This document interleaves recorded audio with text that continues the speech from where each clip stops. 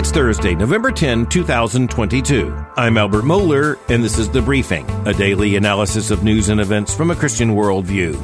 Well, the big story is what didn't happen. The red wave didn't happen. A massive tsunami of Republican elected officials winning in elections coast to coast. That did not happen. And this leads to a series of very important questions that all thinking Christians should keep in mind. Number one, was it ever about to happen? This is where we have to go back to a comment I made on The Briefing repeatedly in the lead up to the election, and that is this. There is a game played, and the game has to do with expectations and prognostications and predictions. It is to the advantage of the media that there be understood to be a loosening of the race, a tightening of the race, a loosening of the race, a tightening of the race. It is because there is an advantage for the media in there being a great deal of expectation that something big just might happen. But then it's also a game played out by political strategists, and that can play both ways. For example, you had someone like Kathy Hochul, who is the incumbent governor of New York, a liberal candidate, a well-established Democrat who inherited the office after the resignation of former Governor Andrew Cuomo in scandal. Kathy Hochul tried to present herself as being from the beginning an underdog, but she never was an underdog in the state of New York, which is so heavily Democratic that it is one of the bluest states in the Union. But the media played along, and the media fueled the expectation, but as it turned out, the Democratic candidate coasted to a relatively easy victory in the governor's race there in New York. But as you're looking at this, you recognize it can play the other way as well. You can have the expectations game played by campaigns in order to say, look, we really are surging. We are just about to close this gap. And even on the eve of the election, people who have plenty of polling data indicated that they're going to lose and lose big. They still continue to say, with a smile as they look into the camera, we're absolutely confident of victory. And this can lead to all kinds of misperceptions, which is why we just have to remember over and over again, there is no election until you have the numbers. And until the numbers are settled, well, you're just looking at a political game. But it's a game with grave consequences, and that's why we pay so much attention to it. But it's also a game of expectations so subtle that sometimes those who are making the arguments that turn out not to be true are absolutely convinced they are about to be true. And so as you look at the days leading up to the November 8 election here in the United States just this week, it is interesting that on both sides of the partisan divide, both Republicans and Democrats thought that what was about to happen was a big red wave. You had President Biden, who, after all, is the political leader of the Democratic Party as the incumbent president. You had him beginning to lower expectations on the eve of the election, expectations for his own party. You also had people on the other side beginning to speak with such confidence that Republicans were certain that the only big question was how big the red wave would be. But as it turned out, by early in the evening on election night, it was pretty clear that there was no wave to be seen. Now, that doesn't mean that there will not be major political change in the United States as a result of this election. Actually, there will be, and even today, we can point to a couple of dimensions of how we have to understand why this election is so consequential. But it is also true that as we are speaking right now, we simply don't know answers to at least the most pressing question when it comes to the future of Congress, and we are unlikely to know the answer about control of the Senate now for a matter of weeks. And that became pretty official yesterday when the Secretary of State of the state of Georgia indicated that there would have to be a runoff election for the United States Senate seat currently held by Senator Raphael Warnock and contested by Republican nominee former football star Herschel Walker. And so that runoff election will not be held until December the 6th. And as you know, that doesn't mean that we will have the results even on December the 6th. That is frustrating, but that's the way it is right now. I discussed why that frustration is rather dangerous as we discussed the election on the briefing yesterday. So where do things stand right now in terms of who's going to control the House of Representatives and who's going to control the majority in the Senate? Well, let's start with the Senate because that's what we've already discussed. There is no answer to that question right now. The magic number is 48 Democrats and 48 Republicans. Now, of course, that adds up to 96. That leaves 4 seats, and that includes the seat in Alaska. And ranked choice voting there means that it might take a bit of time before we know how that election turns out. We'll be talking more about that and the entire issue of ranked choice voting in the future, but we're going to have to wait on Alaska. Add that to our wait for the state of Georgia, and that leaves Nevada and Arizona. And as of last night, there simply was no way to know exactly who was going to win the race in Arizona, certainly in final terms. And as you're looking at Nevada, again, who knows? And the lead has gone back and forth in some of these races so often that it amounts to something like a game of political ping pong until someone eventually wins. So right now in the Senate, it's unsatisfying to say, but we are looking at 48-48. Now remember, over the course of the last 2 years, it has been a Senate divided 50-50 with the Vice President of the United States, Kamala Harris, as the deciding vote when there is a split vote in the Senate. That is to say, a 50-50 vote. It is the Vice President who has settled the tie. The future of the Senate is incredibly important because as the upper chamber, it also has the power to confirm or not to confirm presidential appointments that require such confirmation. And that's a massive power. The control of the Senate is a huge issue for that and for many other reasons. But what about the future of the House of Representatives? Well, there it does look like Republicans may well claim a majority. As of the numbers available yesterday, we're looking at 182 Democratic seats, rather confirmed, and 206 Republican seats. But 218 are needed for a majority in the House of Representatives. Now, it should be clear by now that the Republicans are much closer to assembling that majority than are Democrats. But when you look at the map, an awful lot of the districts still to report are in areas that tend to be more blue. And so I'm going to frustrate you again. We do not yet know who will control the House majority, but it is at least likely at this point that it will be the Republican Party and that the next Speaker of the House will also, of course, be a Republican. But that is not absolutely certain yet. In terms of other elections around the country, there will be a lot to report, but the biggest news at the state level when it comes to a gubernatorial election comes from the state of Florida, where incumbent Governor Ron DeSantis won re-election and won by such a large margin that he really has reshaped the political map in one of the nation's most populous states. Florida's political map has just been redrawn, with Governor DeSantis drawing majorities even from Democratic strongholds such as the county known as Palm Beach County. Remember hanging chads in the 2000 presidential election? Remember how that county was described as being generally Democratic? Well, it just sent a very clear signal with a majority of votes in the governor's race going to the incumbent Republican, who isn't just a Republican, but is a very well-identified, very outspoken conservative Republican. You had similar voting patterns change even south of Palm Beach County, in Dade County, and we're looking here at what's going to be a very necessary reconsideration of the rules of politics, starting in the state of Florida. Something else we need to note is that presidential politics are always behind this. And before we turn to the pressing issue of abortion, let's just think about the presidential politics for a minute. So just a few things to be said. Number one, it might be that the biggest loser in presidential politics on Tuesday night was former President Donald Trump. And the reason for that is this. Many of the candidates that he had championed, particularly for the United States Senate, did not do well. And furthermore, it is clear that many of them were repudiated because of their own personalities, their own character, their own inadequacies as major candidates for statewide election. Now, one of the president's designated senatorial candidates did win, and he won rather importantly and convincingly on Tuesday, and that was J.D. Vance, winning the Senate seat in Ohio and keeping it in Republican hands.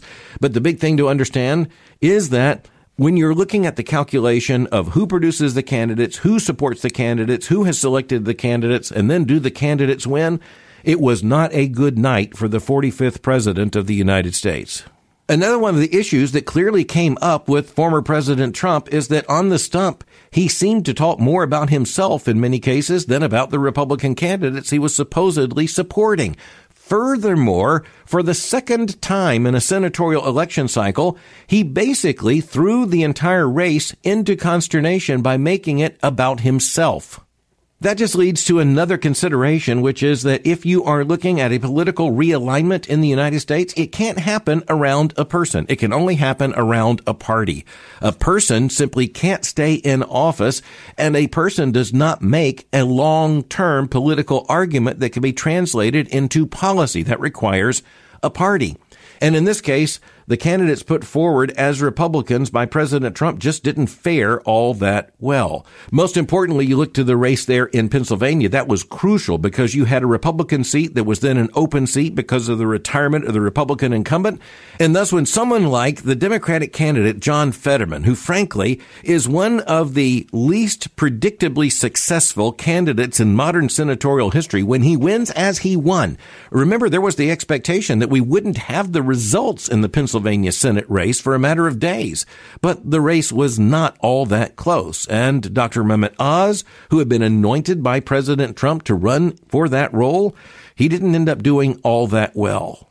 But presidential politics works in another way as well, because as you are looking at Florida Governor Ron DeSantis, he not only won re-election commandingly by almost 20 points in terms of a statewide election, and in that defeating a former governor of the state who was the Democratic nominee. By the way, that Democratic nominee had in a previous political life been a Republican governor of the state of Florida.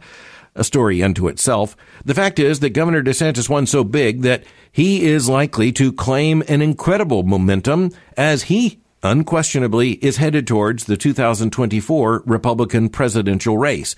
He, of course, is not a declared candidate, and at least a part of the news was that former President Trump, indicated that he was intending to announce. He teased it, but unquestionably he was talking about announcing his candidacy for 2024. We are likely to see a very interesting dynamic within the Republican Party. I think at this point, that becomes sufficiently clear. But another odd presidential dimension happened in terms of Tuesday's election. And that was what was almost completely unexpected. And that was the strengthening of the hand of the incumbent president of the United States, Joe Biden, in his own party, with an eye towards the 2024 Democratic presidential nomination. It has been abundantly reported in the press that a majority of Democrats indicate in polls they do not want the incumbent president to run for re-election. If he were to be re-elected, he would be 83 years old at the end of his second term. Furthermore, it is clear that even as President Biden has moved progressively to the left, sometimes leaping to the left in order to keep up with the left wing of his party, the wing that is very much in control among the Democrats, it's clear that the left wing still does not look at Joe Biden as an ally, but rather as a compromise, and they see themselves as so ascendant, they would rather not have the compromise. But oddly enough, right now, Joe Biden's in a position to say back to his party, look, under my presidency in my first term, the midterm election was far more successful than the first term of President Barack Obama, for whom Joe Biden had served as vice president. Now, that might not be a clincher argument, but it's not an irrelevant argument. So it's just interesting to look at all this and recognize presidential politics was not on the ballot as voters went to the polls on Tuesday or voted in some other means by mail-in ballot or absentee ballot. But the reality is, oh, yes, it was there. Presidential politics is always there, not only in a presidential election year, but in the mid-year elections, which set up the great big contest for the presidential nominations coming 2 years later. But the big issue last night for evangelicals is likely to be the issue of abortion. And on the abortion front, Tuesday represented an abject tragedy, largely coast to coast. But most importantly, in the 3 states that were considering pro-abortion measures confronted by voters. So in the states of California and Michigan and Vermont, voters overwhelmingly supported measures to either alter the Constitution or by other means to make very clear an absolute support for abortion rights. And in all 3 of those cases, you are looking at radical statements in support of rather unrestricted and unbounded abortion rights. And the fact that those measures were not even close in terms of the balloting tells us a great deal about where we stand in the battle for the sanctity of unborn life in the United States of America. And it is a reminder of the fact that the win at the Supreme Court in the Dobbs decision reversing Roe v. Wade was not the end of the struggle. It was only the end of the first chapter in the struggle. More difficult chapters are still to come. And it's not just that those three radical pro-abortion measures did win, and we're talking about amendments to constitutions. That's something that is not easily reversed. It's not just that. It is also that in the state of Kentucky, what is known as Amendment 2, a pro-life amendment that was clean and short and concise and easy to understand, and a measure that went to voters in the state of Kentucky, which is overwhelmingly a pro-life state. It failed, and again, it didn't really fail by a close vote. We are talking about an absolute moral breakdown and tragedy, because there is no way to explain what took place in Kentucky, just as in a similar but not identical way, we had a grave setback for the pro-life movement in Kansas shortly after the Dobbs decision was handed down. It does underline the challenge we face and the fact that it is a monumental challenge to convince Americans not only to define human life in terms that are pro-life and recognize the sanctity and dignity of every single human life, regardless of whether or not it is in or out of the womb. It must also be the recognition that if we do not put protections for the unborn into law, then we really do not mean what we say. And so what we're looking at here, devastatingly for the pro-life cause, is the fact that an awful lot of Americans who identify as pro-life either don't mean it or don't want to establish any kind of policy or law that will actually cause any kind of controversy or lead to any hard situations. And that is absolutely ridiculous. That is a moral surrender. There is no possible abortion law that would limit abortion in any way that would not produce hard cases. But just understand what we're looking at here. You have hard cases on the one hand, and you have the destruction of millions of human lives in the womb on the other hand. There is no way to do anything with great moral significance without risking very hard situations.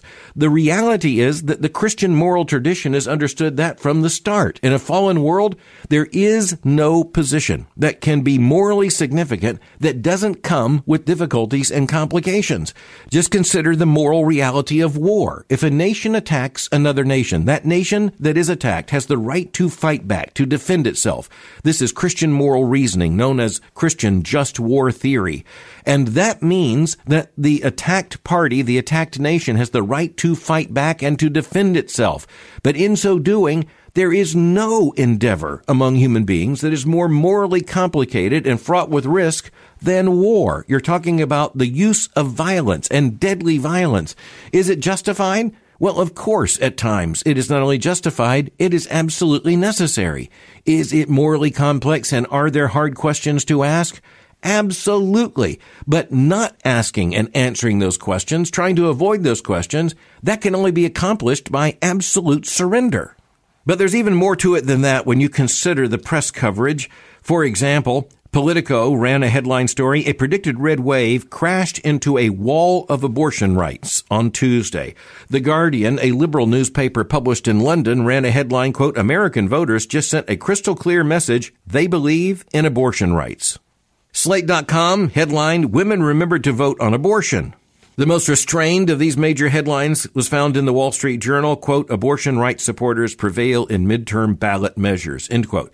Well, they did prevail. And when you look at California and Michigan and Vermont, you are looking at three states that are now likely to serve as examples for other states trying to say, we're going to defend or we're going to assert abortion rights in such a way in our Constitution that we'll be just as pro-abortion or just as favorable to abortion rights as California, the nation's most populous state, and as Michigan, a swing state, and as Vermont, a very socially liberal state in the American Northeast. That is to say, you're going to see similar efforts elsewhere. And here's where we need to understand that those constitutional amendments, they're not tantamount to so-called codification of Roe v. Wade. They don't return us to where we were before the Dobbs decision in this past June by the Supreme Court. No, those measures are far more radical. And as you look at several of these constitutional amendments, it does not at all become clear how you can now defend parental notification rights or any number of other restrictions on abortion or policies surrounding abortion. The language in California and Michigan, and in particular in Vermont, is so pro-abortion that it's hard to imagine how any restriction can be put in place in Vermont without an automatic court challenge. It is an unmitigated moral disaster. And we as evangelical Christians need to say that out loud and understand that is exactly what has happened. Undoubtedly, in coming days, the picture will be clarified as we think about the 2022 elections, but it is unlikely that the picture is going to be brightened in any significant way, certainly on the question of abortion. And I hope Christians, seeking to understand all things by a biblical worldview, understand that a society that can't get the sanctity of human life right is unlikely to be able to hold anything else right for long. But finally, as we're thinking about the burdens of history, I turn to another obituary. This one, the obituary of a man named Daniel Smith, who died in recent weeks at the age of 90. The headline in his obituary in the New York Times is absolutely stunning. The headline describes him as thought to be the last child of an enslaved person. He died just a matter of weeks ago. The obituary begins with these words, quote, Daniel Smith, who is believed to be the last surviving child of an enslaved person and who over a long and eventful life witnessed firsthand many of the central moments of the African-American experience, died October the 19th in Washington. He was 90 years old. Now understand this, quote, Mr. Smith's father, Abram Smith, was born into slavery during the Civil War in Virginia and was 70 when his much younger wife, Clara, gave birth to Daniel in 1932. While it is impossible to know for certain whether Daniel Smith was the last living child of an enslaved person, historians who have studied his generation say they do not know of any others. It's very easy for us to think that something like the American Civil War or something like slavery in the United States is simply impossibly distant from us. And yet, here's an obituary that reminds us that just isn't so. A man died just a matter of days ago in Washington, D.C., whose father was a slave. It turns out that Mr. Smith had been deeply involved in the civil rights movement and was actually present at many of the pivotal turning points in that movement, especially in the last half of the 20th century. He had also worked for the federal government during the Johnson administration, working for the Office of Economic Opportunity. It's also very interesting that he had served as a volunteer usher at the Washington National Cathedral for a number of years. He eventually became head usher, and as head usher, he showed three presidents, George Bush, Bill Clinton, and George W. Bush, and their families to their seats. I don't know about you, but I find that to be one of those historical references just with deep meaning. The son of a slave engaging three presidents of the United States more than a century after the U.S. Civil War. But that then reminds me just to bring up one of my favorite facets of American history right now, and that is that living at this moment in the state of Virginia is a grandson of President John Tyler. Now, John Tyler was the 10th president of the United States. He served in office from 1841 to 1845. And one of his grandsons still lives today. Until recently, it had been two grandsons. Harrison Ruffin Tyler lives in Virginia, the grandson of the 10th president of the United States. Joe Biden is the 46th president of the United States. And it's a very similar story. It's about John Tyler losing his first wife to death and later in life marrying a much younger woman and having a second family. And the son of that second family also had two families after losing his first wife to death. He married a much younger woman, and much later in life, he had sons. And until recently, two of those sons were still living, their grandfather having been the 10th president of the United States. It's good for Christians to remember that history can often seem far, far from us and very distant, when actually it's not so distant at all. I'll simply close with the words to that venerable and beloved hymn, O God, our help in ages past. Remember, one verse states this: Time, like an ever-rolling stream, bears all its sons away. They fly forgotten as a dream dies at the opening day. It's good sometimes for us as Christians to remember it is our responsibility not to forget. Thanks for listening to The Briefing. Tonight at 9 o'clock p.m., I'm going to be moderating a conversation by World Opinions on the meaning of the 2022 elections. I'm going to be joined by Allie Beth Stuckey, by Hunter Baker, Eric Erickson, and Andrew Walker. We're going to have an invigorating conversation, and we would like to invite you to join us. You can do so simply by going to the website wng.org. That's wng.org/live. Again, tonight, 9 o'clock Eastern Time. You can find information about this in my Twitter feed as well.